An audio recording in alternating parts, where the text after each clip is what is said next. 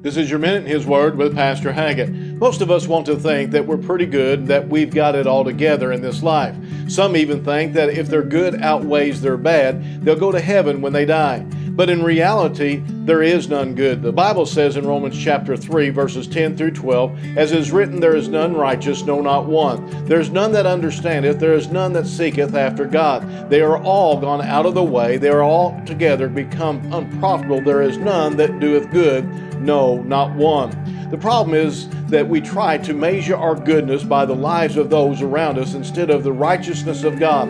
Therefore, because we think that we're good enough, we don't seek the Lord for the forgiveness of sin. My friend, you can't make it on your own goodness. You must trust in the goodness and the shed blood of Jesus Christ to get you to heaven one day. This has been your Minute in His Word, and if you don't have a church home, come pay us a visit here at Calvary Baptist Church in Marshall.